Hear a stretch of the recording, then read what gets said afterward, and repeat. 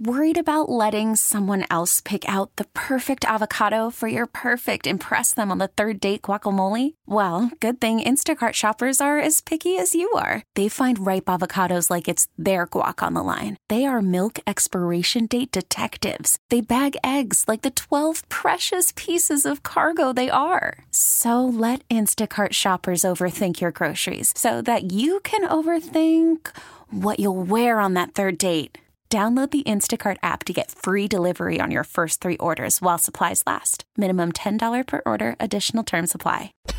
Welcome to Speed City with John Massengale, Les Kaiser, and Jonathan Green. Presented by Mosing Motor Cars. It's the fastest hour on the radio. Speed City.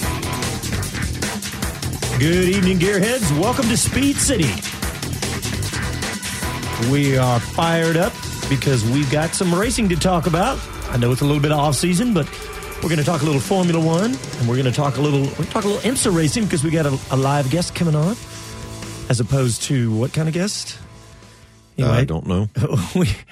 This is John Massengale. That's Les Kaiser. Oh, yeah. Jonathan Green is not in the studio because he is down in New Zealand Still for the down under Toyota Racing Series. So we got some interviews from Jonathan, and we're going to have those for us tonight as well.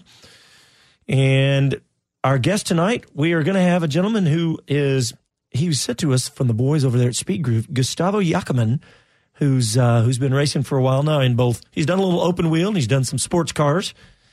And he is going to join us at about 30 minutes at 7:30. So we're excited to have him live on the show tonight.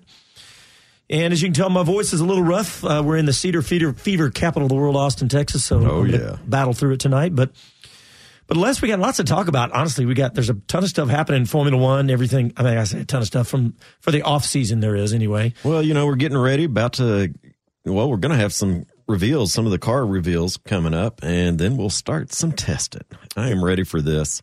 There was some noise. Toto Wolff doesn't sound like he's quite ready for it. He seemed, honestly, genuinely nervous about where they stand at this time.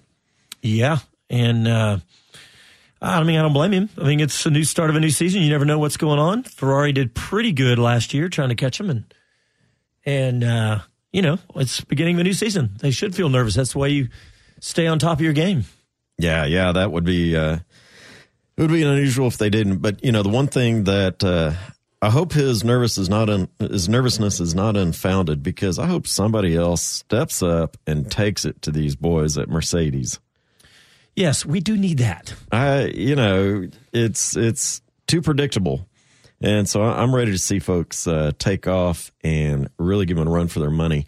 What technology do you think they're going to use to do that? Do you think somebody else is going to split the turbo as Mercedes has done? I don't know. From the technology standpoint, I don't know if it's going to be that, if it's going to be, reliability, if it's going to be aero, or, everybody just figuring it out a bit. But I don't know. I don't know for sure if a technology thing is going to be the thing that pushes somebody ahead of or catches Mercedes. That's pretty hard to say that somebody could beat Mercedes this year, but I suppose it could happen. I want to say, it needs to happen. It should. And obviously everybody's trying to make it happen. And so I don't know what to do with that, but I still believe that split turbo is underutilized. I think more teams ought to be doing that, and separating the intake from the compressor side just seems like it's an obvious, quick acceleration point or quick improvement for them. Well, we'll see what happens with that, but I also want to talk about halos and windscreens, because on the IndyCar side, they've got the windscreen, and it's a no-brainer that it looks better than the Formula One halo solution, because it looks like some of the older race cars, the F1, the IndyCar halo is a step in the safety direction that doesn't look like crud like the F1 does. Right. But who's to say which one is better? Now, I did see a tweet from Santino Ferrucci. He tweeted a couple days ago. He said, "I got to sit in the new FIA F2 car with the halo." He said, "Car is stunning, and honestly, you don't even notice the halo while sitting in the cockpit. He said, with the halo painted, halo doesn't look bad at all. I'm still a believer that it is not essential, but safety is safety. Yeah, no, I think that's a smart approach. Yeah, it's hard to argue with anything that is safety conscious in my book. So that's good, though. I'm glad to hear him say that it kind of disappears from a driver's view. I mean, I know you can see he's young, enthusiastic, ready to get in a race car, but obviously he's right that when he wraps that up saying safety is safety, and we don't know what tests have been done. And I don't know about you, but as soon as I saw the IndyCar windscreen, I immediately thought of Justin Wilson. And, oh yeah, and I'm certain that was a big driver of pushing that. I know all the series are always thinking safety, and especially in an open wheel like that, a step in the right direction. But if that can prevent another death like Justin Wilson's, then hey, that's great. And especially if it. And obviously, if it looks good, that's great too. But it's funny when you say prevent a death, it almost doesn't matter what it looks like. As I say it, it feels kind of silly saying, I hope it looks good, because if it's safe, then I don't really care. Yeah. I mean, honestly, a car looks better without a roll cage in it. Yeah. So, yeah, good point. I'm not going to argue about that. But yeah, it's a good thing. We're moving in the right direction. We can think of a handful of drivers that might be with us had we've gone to this extent just in the past 10 years. And whether it's IndyCar or Formula One. Open wheel is a dangerous sport. So that's... no doubt. Well, so what else we got on the Formula One side? There is the Grid Girl story. And, we've got a serious thing that needs to be addressed. And if you've ever heard Jonathan Green commentating, at least a little while back, he depends on Grid Girls. He seriously depends on Grid Girls. Do we have that clip? I wonder if our producer can dig that clip up of Jonathan using the Grid Girls to tell the weather. To tell the weather. There you go. I'm not going to give it up until he can find it. But I really, when I first heard it, my instinct was, I'm glad they did it. I'm glad they got rid of it, because, when I'm in the paddock and I see these girls, the thing that bothers me the most is that they're all so, so young. That's what bothers me. And I think, like you said before the show, you have 3 daughters, I have a daughter. I think that's what bothers me about it. Yeah. And that's one of those things I agree. I think when you're a parent of a daughter, I think you look at things a little bit different. You don't want them to be... oogled over, beyond a decent level of appreciation, respectable level of appreciation. And I think that comes into place. But those are one of the things that we'll get further into this later on. But yeah. Well, our producer just told us that we had our guest call in, so we're going to go straight to it. Welcome to the show, Gustavo Yackaman. Appreciate you coming on Speed City. Guys, how are you? Good night. How you doing? We're doing great. How are you? All good, all good. Well, I'm glad you pulled yourself away from some football game. I'm assuming there's something going. Football game? Hey, we appreciate you coming on. Man, I don't follow any sport that just requires one ball, as you know. There is okay. I'm stealing that line. Yeah, I'm with you, buddy. All righty. Well, you've had a pretty good year this past year. We want to hear about it. Get us caught up with your most recent activities.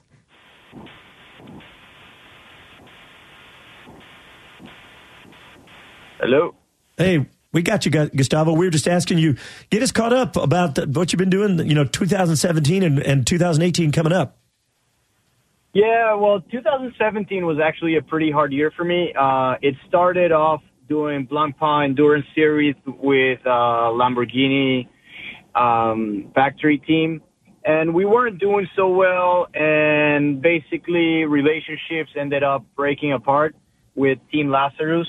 The team wasn't spending enough funds in testing and development, and the Blancpain series is just so competitive. I mean, if you're half a second off, you're P20. There's 40 cars in 1 second. It's super competitive, and you got to be on top of the game. And we were basically rounding in between, like, top 30. So So basically, relationships didn't end very well there.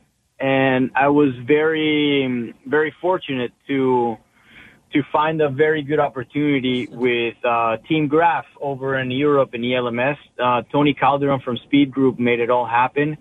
And man, we killed it. Out of 4 races, we won 2 and finished 4th on another one. And I think like 5th or 6th on another race. So we did really, really well. The new Oreca was amazing. It was just, man, so easy to drive. The team did a great job, no mistakes, and finished off the best way possible with 2 wins.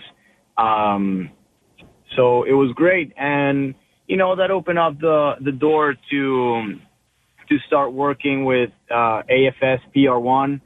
That relationship came up pretty naturally.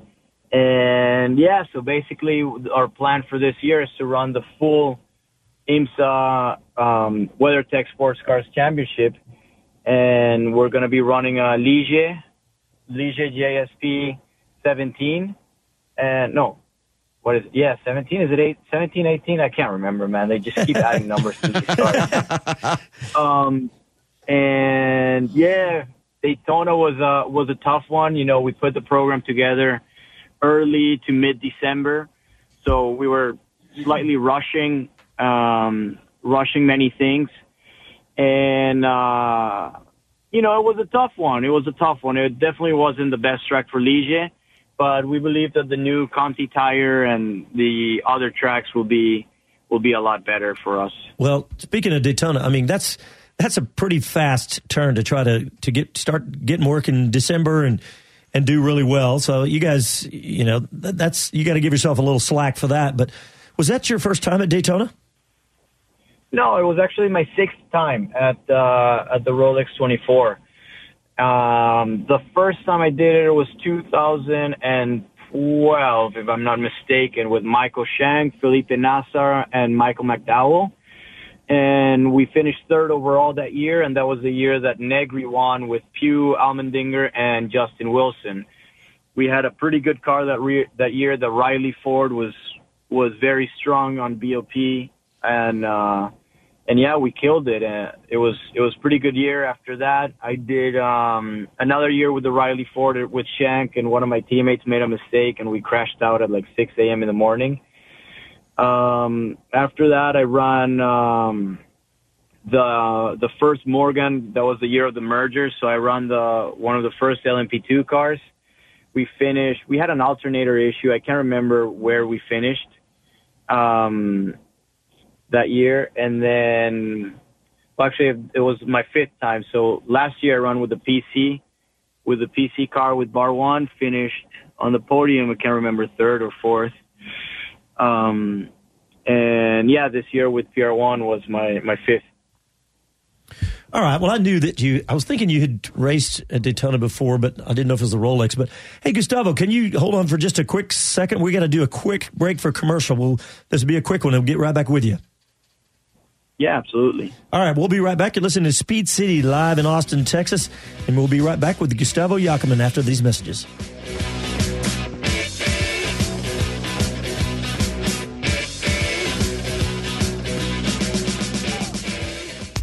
MV Agusta motorcycles are the epitome of Italian style, precisely crafted with a passion for two-wheel art on wheels.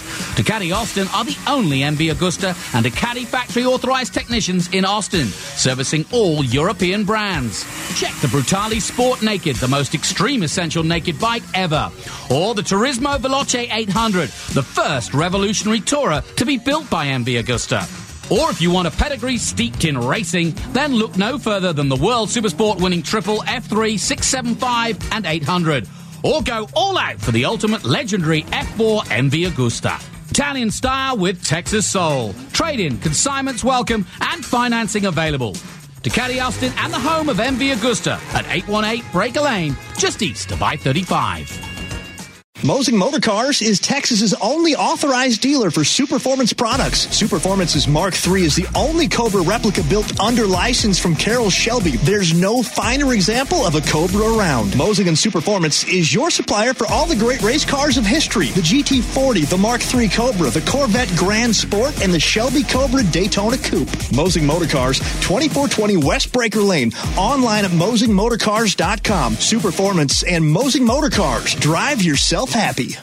Dirtfish Rally School is the nation's most prestigious driving school, offering 7 days a week, year-round driver education from 15-year-olds with no driving experience to amateur racers and professional drivers. Our professional instructors never judge a student based on who they are, where they're from, or their driving background.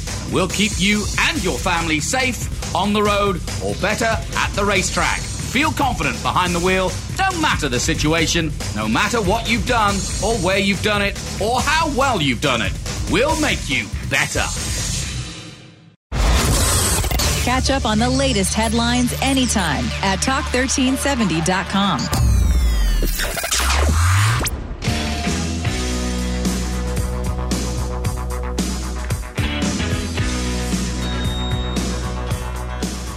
Hi, I'm Andrea Dovizioso, and this is Speed City. Welcome back to Speed City, presented by Mosing Motor Cars. All right, we went to the break. We were talking with Gustavo Yackaman about his season so far. So, Gustavo, I mean, you guys just getting rolling this season, and I know you didn't have the Daytona, the Rolex that you wanted, but thinking about what's upcoming for you guys, where are you hoping that or where do you think you're going to do the best? I mean, obviously you're hoping you're going to do well at every one of them, but with the strengths of the car and knowing the track's coming up, what are you thinking? Well, I think Sebring's going to be pretty good for us. Especially, I like Sebring a lot, and I was able to get pole position there on the PC class. I mean, it doesn't mean much, but I just feel pretty comfortable at Sebring. I've done, back in my IndyCar, Indy Lights days, I did probably 1 million laps at the club short track at Sebring, so I feel pretty comfortable there. Long Beach will be a tough one for us, and then I think actually the car is going to be really, really good at Mid-Ohio. I think we will be very strong at Mid-Ohio. Watkins Glen, the car was really strong last year. It was very strong at Road America. Petit Le Mans, we were very strong. Let's see what other tracks we got. Detroit, all the street tracks, I think our shock program is not very advanced compared to our competition, so we're going to struggle to keep the tires on the ground at all the street tracks. Let's see what else we got. Mid-Ohio, Road America, Laguna, we're going to be pretty good. Yeah, I mean, any natural terrain road course, the smoother it is, the better it is for our car. The bumpier it is, the harder it is, but it is what it is, and hopefully we'll be able to work with it and make it a little bit better. Well, I expect you guys to. I mean, the teams you're with and the experience you've had. I've been looking at all your experience. I expect you guys to do good, but do you think you'll be? You think you'll be in a position to fight for podiums or even a championship or even close? I don't think we're in a position to fight for the championship.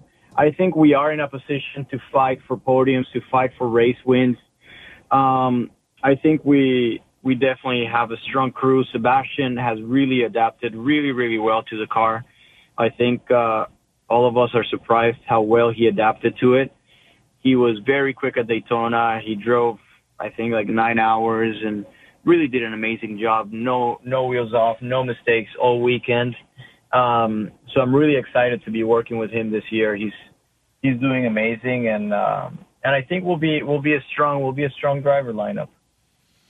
Well, that's good. Well, obviously, we wish you guys the best of luck on that. But I want to ask you something, if you don't mind. There's the stories that have come up this season in IndyCar. They've got the new windscreen that they're testing, and in Formula One, of course, across the Formula Series, they have the new halo that everyone has been. It's been so controversial by the way it looked. And we were just talking about the windscreen, about in IndyCar. And when I see that, I immediately think of Justin Wilson dying with a tire accident like that. And it seems trivial to worry about the way it looks when you think of it that way. But you as a professional driver, what do you think about these things? And do you worry about the way it looks? I mean, obviously, to me, you got to be worried about the safety aspect. Yeah, I mean, I've got many friends in IndyCar, many close friends in IndyCar, friends in F1, and honestly, especially IndyCar and Indy 500, man. I'm so afraid of that race. And whenever before the race, I don't just wish them a good result, but I wish all my friends well. It's a very nerve-wracking race. It's very, very dangerous, and anything you can do to add safety to it is a plus. And I'm sure all the drivers agree. For the fans, yeah, the cars might not look as good, they might not look as sexy, whatever, but it doesn't matter. In the end of the day, a life is worth more than anything else. And if you're gonna keep my friends safe, if you're gonna keep us safe, it's definitely worth it. It's something that we don't really talk about. We talk to drivers from Formula One to every level of racing, and then MotoGP, but it's gotten so safe that we forget. But like you said, the Indy 500, you saw a couple of those crashes that they looked. I mean, these drivers, it looked like they were lucky that they walked away from some of those, and we forget that this is still a very, very dangerous sport, and you guys, you do put your life on the line. Man, I tell you, that Dixon crash was very scary. Yeah, that's the one. And not only that one, the Davison crash involved a lot of cars, and it could have been ugly as well.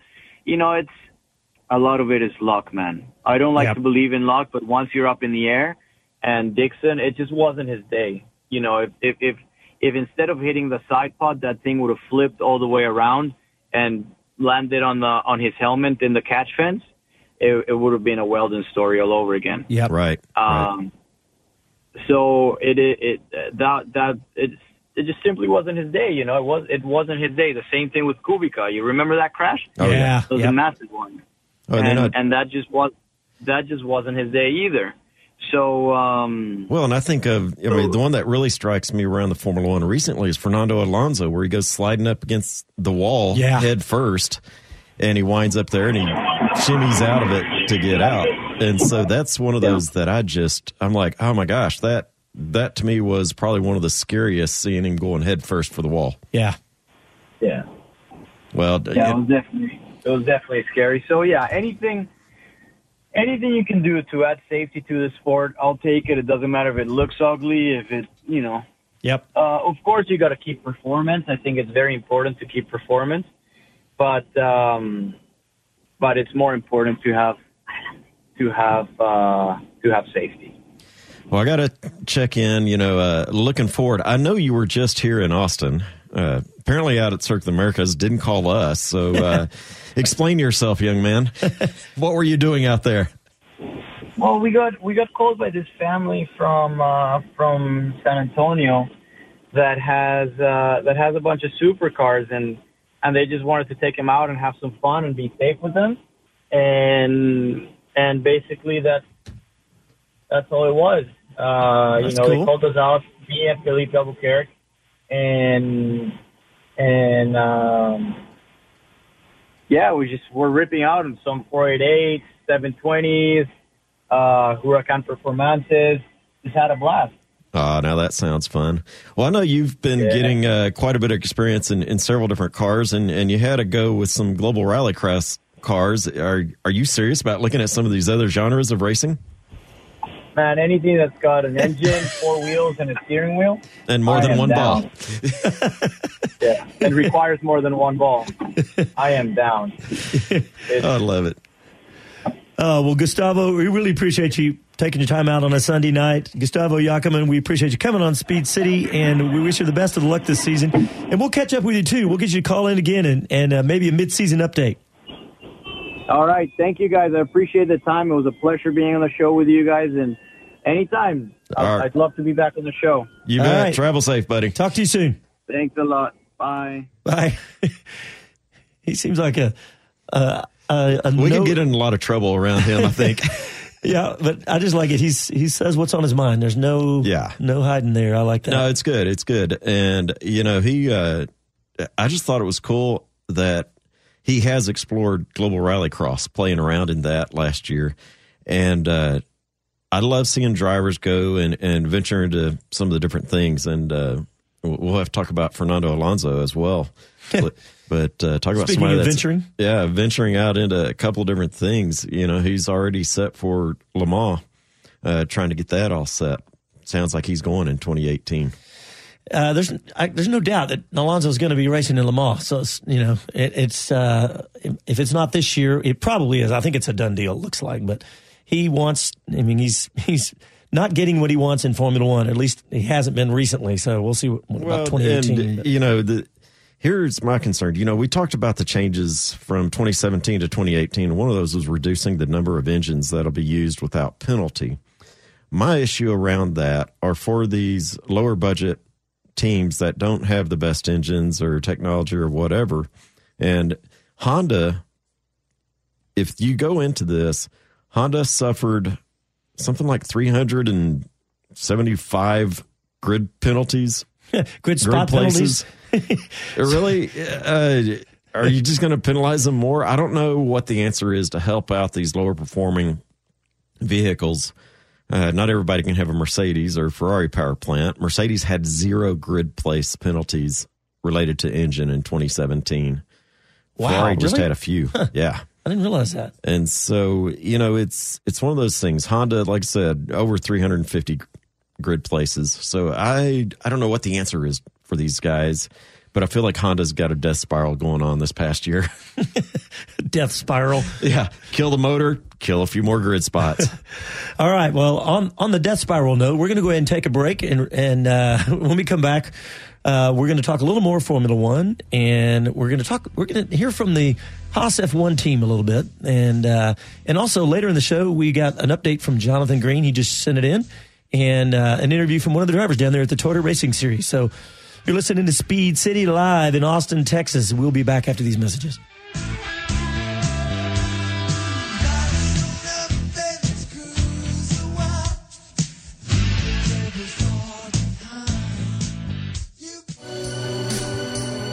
The racetrack. It's where legends are born, where only the finest machines earn their reputation for innovation and dominance. Such are the nameplates you'll find at Aston Martin of Austin, Lotus of Austin, Bentley Austin, and Rolls-Royce Motor Cars. Austin exotic, iconic automobiles whose racing heritage turns everyday driving into an inspiring journey, because you're never just along for the ride. Highway 183 north of McNeil Road.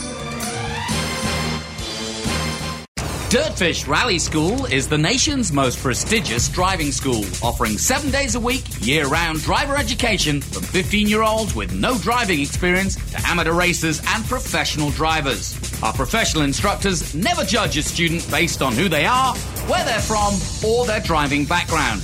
We'll keep you and your family safe, on the road, or better, at the racetrack. Feel confident behind the wheel, no matter the situation, no matter what you've done, or where you've done it, or how well you've done it. We'll make you better.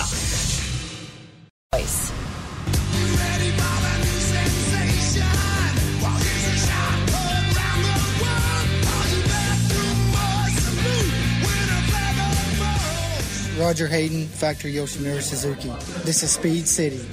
Welcome back to Speed City, presented by Mosing Motor Cars.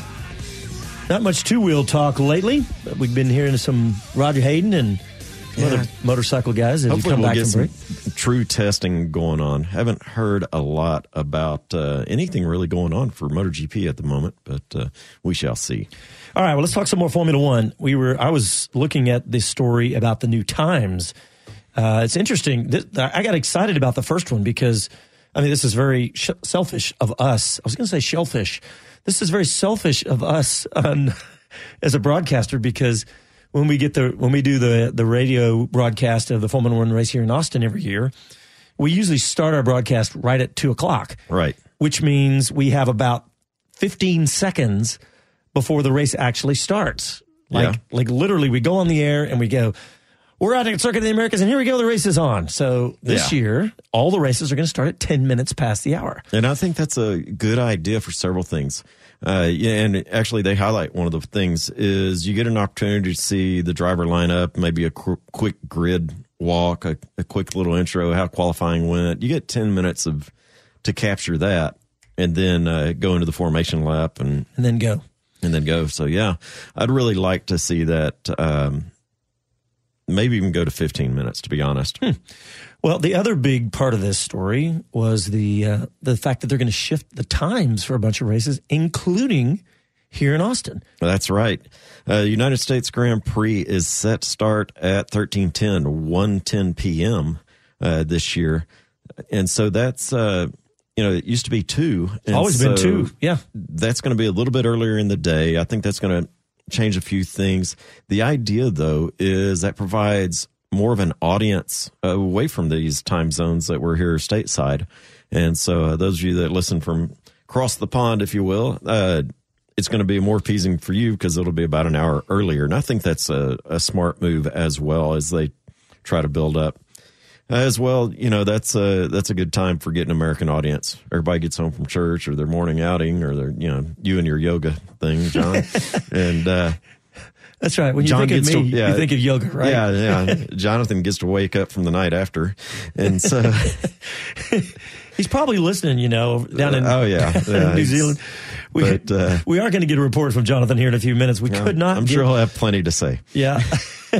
We couldn't get a good internet connection to have him live on the show down from the Toyota Racing Series, but he's going to send it. He sent us an update, and we're going to play that here in just a couple of minutes. But so anyway, I think that's a big part of one other change. You got to talk. The start of the race. It's not the start of a race without grid girls. As of 2017, but 2018 it looks like we're not going to have grid girls. We talked about it. You've got one daughter, I've got 3. I understand wincing a little bit, over it. It's the culture in the United States right now, definitely. Not to objectify women, of course, and we don't want to, especially. But I purposefully read a lot of comments and responses from women. That's what I was doing too. I was really, I was only searching for the women in motorsports and what they were saying about it. And I read one blog, if you will, from one of the girls that is a grid girl.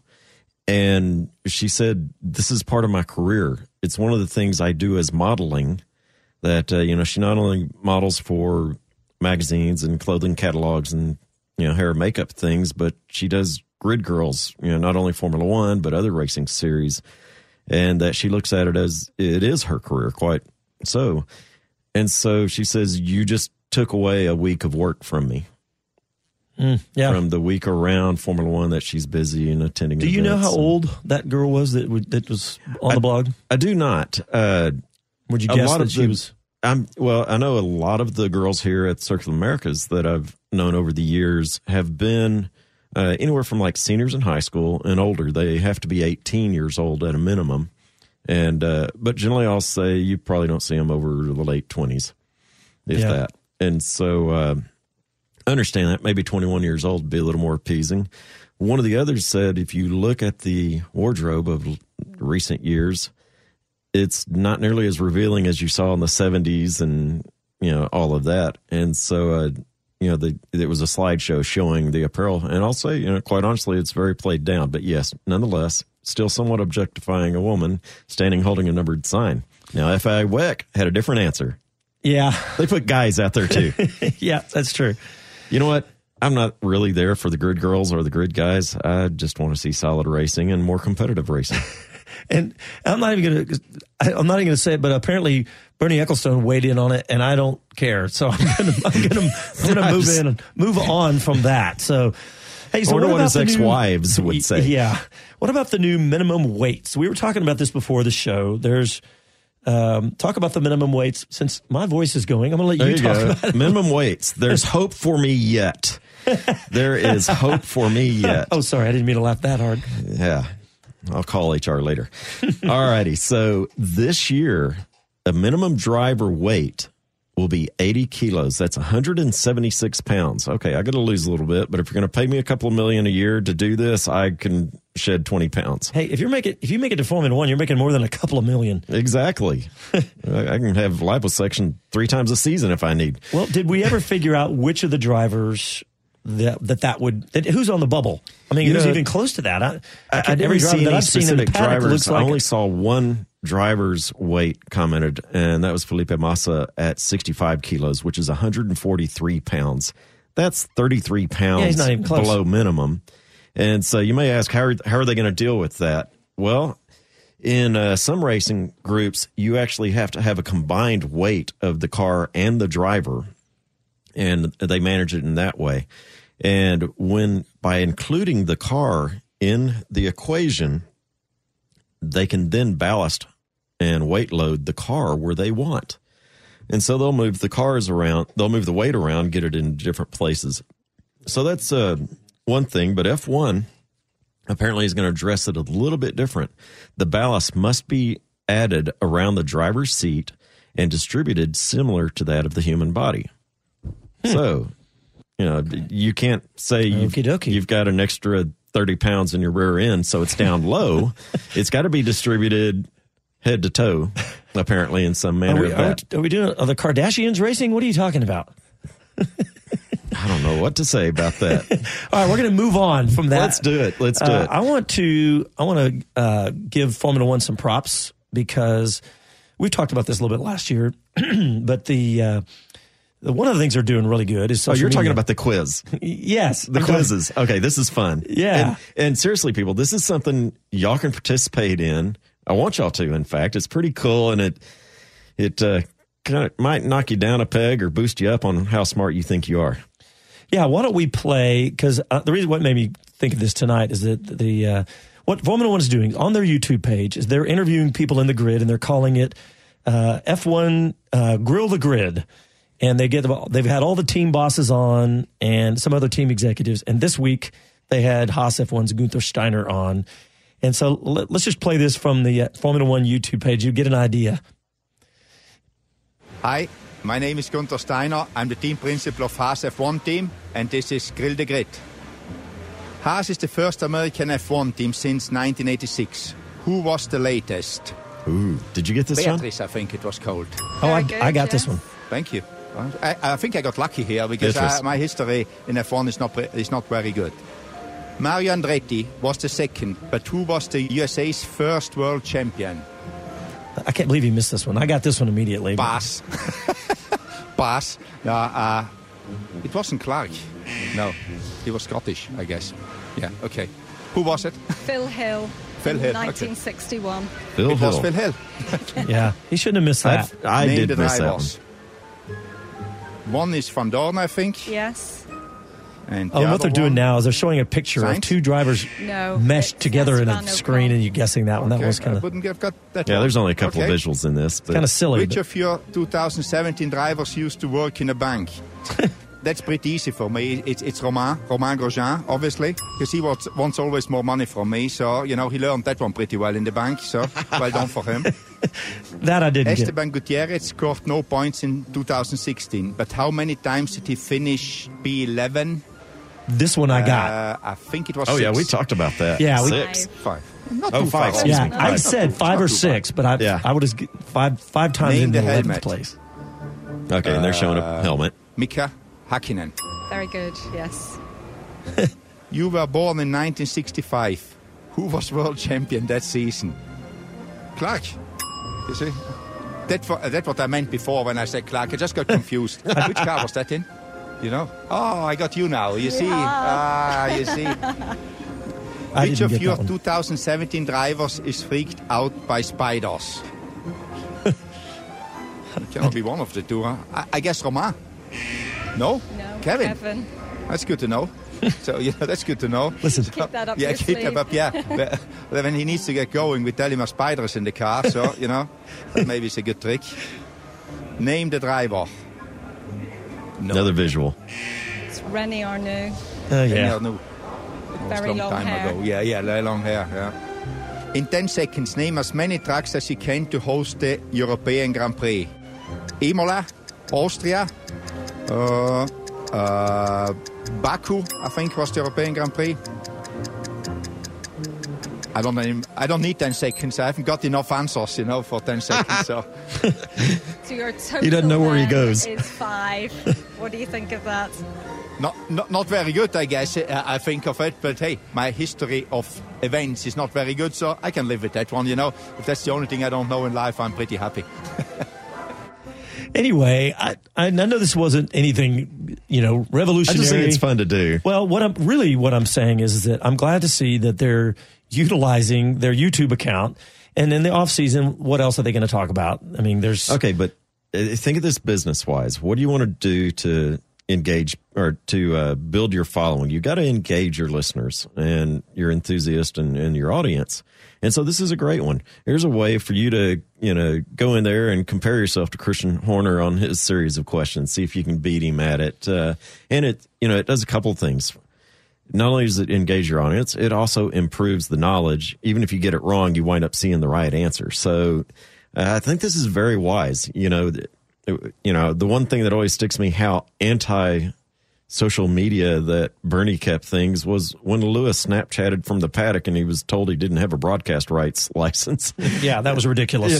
Seriously. All that's done, though. That's great news. To me, this is a great way of managing this. It's fun. Give it a shot.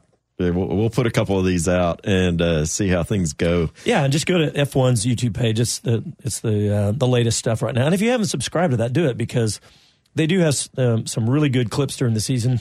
My favorite thing on their YouTube page is, they've got really good race wrap ups. If you want to go back and watch the highlights of the race, they put those on YouTube, which, years past they wouldn't have even considered that. But they also have the best radio clips from Team Radio. They put all those on the YouTube account. So, not always FCC compliant. Yeah, there's lots of bleeps in those. All right, well, let's go ahead and take another break. And when we come back, we are going to play that segment from Jonathan Green down at the Toyota Racing Series. Do a little catch up, see what's going on down there. Listen to Speed City live in Austin. Back after these messages.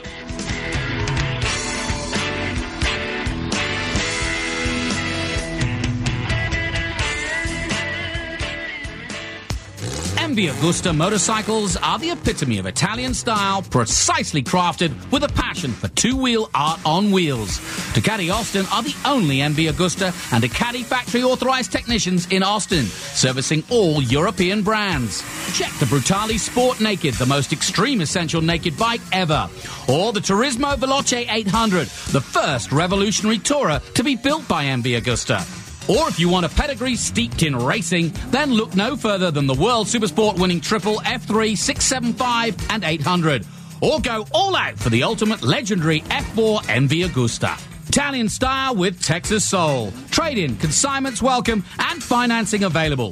Ducati Austin and the home of MV Agusta at 818 Breaker Lane, just east of I-35. Mosing Motor Cars is Central Texas's source for classic performance cars. British, German, Italian, Japanese, and American. Ready for that special car you've always dreamed of? Mosing has you covered. Looking to sell a classic? Let Mosing handle all the details and get that special vehicle in the hands of the right buyer. Visit the showroom at 2420 West Breaker Lane or call 512-821-9491 or browse the garage online at mosingmotorcars.com. Mosing Motor Cars. Drive yourself happy. Listen to your favorite shows. Keep up with the latest breaking news and more anytime at talk1370.com. Talk 1370, the right choice.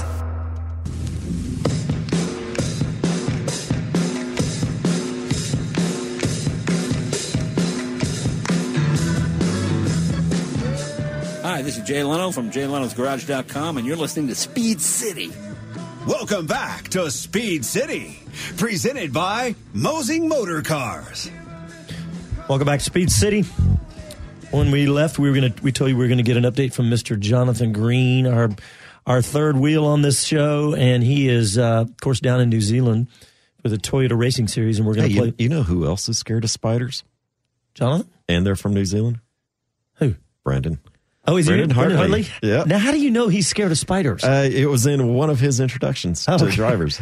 I thought, well, he's been to COTA enough. I thought maybe he'd seen one of those Texas barking spiders out there. You never know. But New Zealand, hey, all the racing's going on down south. We didn't even really talk about Bathurst 12 hours. I know. I tell you what, folks, you have to go online, and it's not always easy to find, but Nismo TV does provide some coverage of the 12-hour race Bathurst. And think about an endurance race almost on the streets. The track is so narrow. The walls are 2 car widths away from the track. You said the coverage ran out with just like 30 minutes to go? Anyway. Well, so, hey, were there any, I thought there were going to be some IMSA American drivers or IMSA drivers that we know were down there. There were just a mix of them, and right now I'm gone blank on exactly who it was because I did pick out a few names there. Timo Glock was there. We saw Timo. I was hoping to see a few others. Some of the Aussie V8 guys were obviously there. But yeah, Jamie Wincup's car apparently was leaking fumes inside him. Yeah, got him dizzy. Yeah. But that's a race you got to check out. I know we're north of the equator, but the racing's all down there right now. Yep. Well, let's go ahead, and Jonathan sent us a little segment and an interview. So let's start with the update from Jonathan. Thanks, guys. Yes, we've just come back from the 4th round, the penultimate round of the 2018 Castrol Toyota Racing Series, and it was a great weekend in Taupo by the famous lake there, the volcanic lake. Beautiful conditions and very, very interesting because with only 6 races to go, it started to get a bit more intense as we expected it to do. The only man who hadn't really won a race that was contending for the championship was Robert Schwartzman, but he changed all that in the feature race. In the first race, America's Juan Manuel Correa got the first win of the weekend, and it really well done from the front row. He got a blinding start and never looked back. In race 2, it was Brendan Leach, who raced in the US F4 Championship for Kiwi Motorsport last year, and he won by an amazing 15 seconds, so he was right in the zone, so to speak. And then finally in the feature race, the Denny Hulme Memorial Trophy, all carrying 75 points for a win. It was finally the Russian, Robert Schwartzman of M2 Competition, who won his first race in the series. Now, he's been on the podium several times, but he's just not won a race. But it was very important to him because now, with one round to go, there are just 3 races left, and the top 3 are split by less than a race win. That's Armstrong with 761, Schwartzman 33 points behind on 728, and then Richard Verschoor on 701. I spoke to Schwartzman after he got out of the car, literally as he just got out of the car, straight after his race 3 win and his first in the series. Congratulations, your first win in the Toyota Racing Series. Well, it's really, really good feeling. Finally, we managed to win here. I think the car was just fantastic. All the race, I was really quick. The beginning was good. The point was just to make a good start. I managed to get a pretty good start, same as Marcus. Just keep it inside in the turn 1, and then I was leading. Then was safety car. It was a bit tricky because I never restarted from first position after the safety car restart, so it was a bit tricky. But anyways, I did everything right. And then I just managed to get a good gap to Marcus. And that was just awesome. Massive thanks to team, SMP Racing and Ferrari Drivers Academy. It's been a good weekend, consistent weekend, and you go into Manfield now with 3 races to go, and the top 3 are all split between less than a race win, and now you've got a feature race win. Yeah, of course it's going to be hard. Everybody's close. Now it's going to be a really good fight for the championship. But I think if the car will be the same good and all the team work they have done here will be the same, I think we can manage to win. Celebrating tonight? Yeah, of course. Well done again. Thank you. It's really surprising. This goes so fast. When the Toyota Racing Series starts and Jonathan goes down there, I always go, oh man, it's going to be 6 rounds or 5 rounds, I think is what it is. And I looked up, and we're now 4 of the 5 rounds done. There's really just those 3 races left, is what he said. You bet. And, I know we keep giving him the trip down there, but he's actually done it for long before us. Yeah. But it is a great series. I saw some other folks posting that while they were down there and how much fun it is to see these guys coming up, the youngsters coming up. And so, like I said, hearing some of them talk about it, and, it's just been really interesting to see these come up with Lando Norris, for instance. There he is, wound up sitting there at Daytona with Fernando Alonso. How cool is that? Yeah, and obviously, have you heard? I didn't.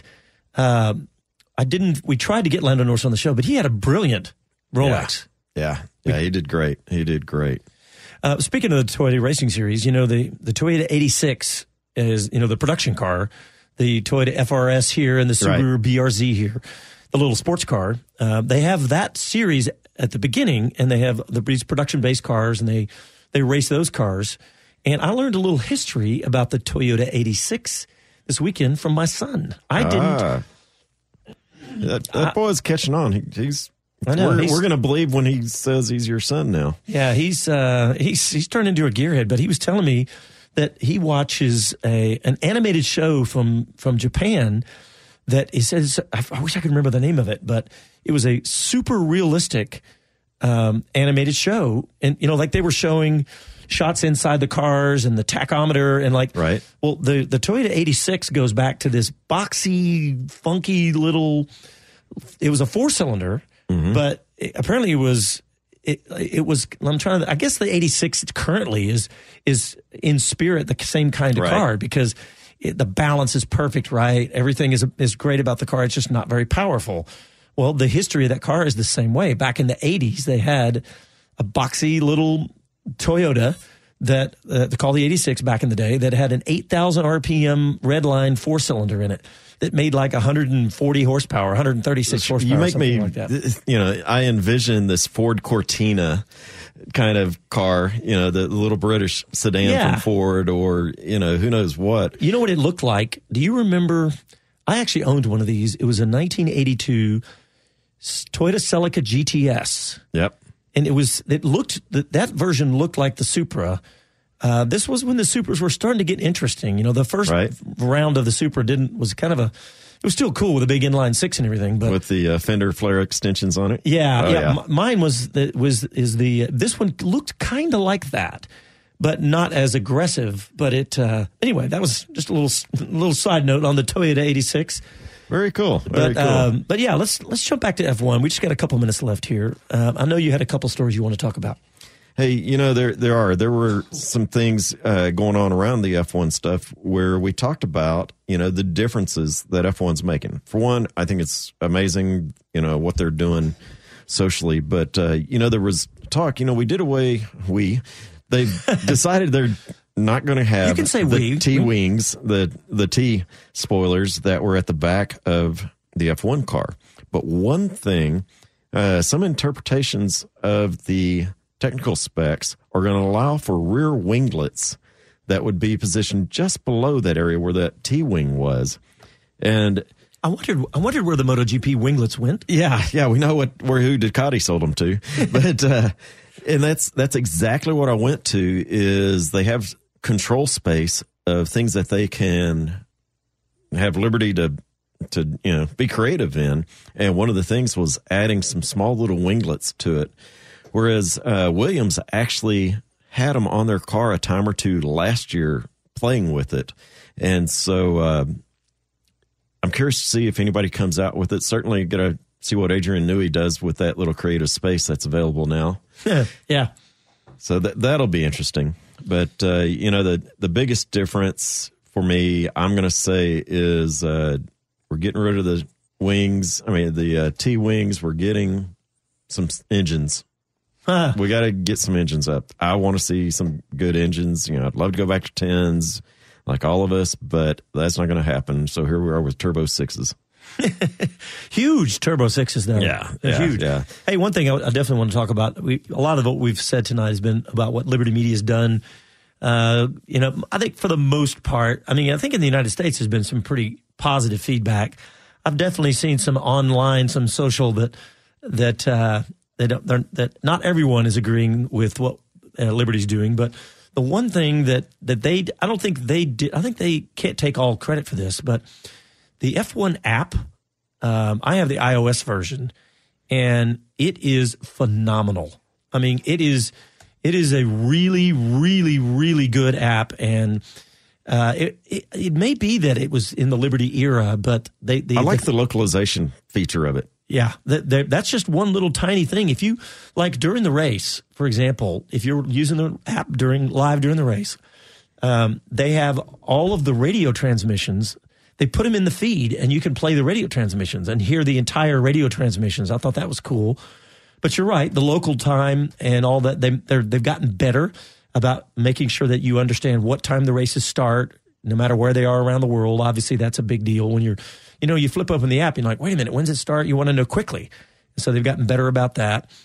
But overall, the app is it's by far, nobody's even close to having an app that approaches the Formula One app. And we got to give them credit for that. We've given F1 pre-Liberty, we gave them such a hard time for digital and social media and all that. And we just trashed them because they were doing a bad job. But well, I think that, came from the top. The tone from the top was social media is not where our audience is. Yeah, but I do think that maybe the app was in fact, the app was probably the best in class before Bernie left. But I think that he was looking at it going, that's just new technology. That's not social media. Yeah. But the app has definitely gotten much better. And if you don't have it, there's several levels that you can. I know you can get one for free. I think I've paid for the premium, the top line app in Formula One, but you can get the audio broadcast. And this is a trend in all of motorsports that is that just like MotoGP does, Dorna, where you can, if you get the app, you can watch all the races at your convenience on any app, on any device, whatever you got. So, all right, boys, it allows you to get absorbed more into it. Yeah. All right. Well, we're gonna start wrapping it up here. I definitely want to make sure, speaking of apps and technology and listening and how to listen, obviously every Sunday night live at 7:00 Austin time here in Austin, you can listen to us. And, of course, you can go to speedcityradio.com. That redirects wherever we are live. That's where you find us. And, of course, we're real good on Facebook and Twitter and on SoundCloud. We're not that great on Instagram yet. When we get the time to be good at it, we'll kick that up a notch. But check us out on our website, speedcitybroadcast.com, and we will talk to you next Sunday night. Ciao, y'all.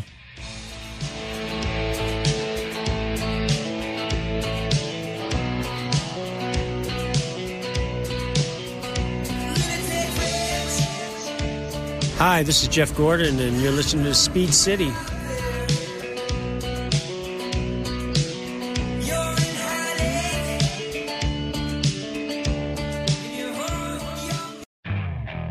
Okay, picture this. It's Friday afternoon when a thought hits you. I can spend another weekend doing the same old whatever, or I can hop into my all-new Hyundai Santa Fe and hit the road. With available H-Track all-wheel drive and 3-row seating, my whole family can head deep into the wild. Conquer the weekend in the all-new Hyundai Santa Fe. Visit HyundaiUSA.com or call 562-314-4603 for more details. Hyundai, there's joy in every journey.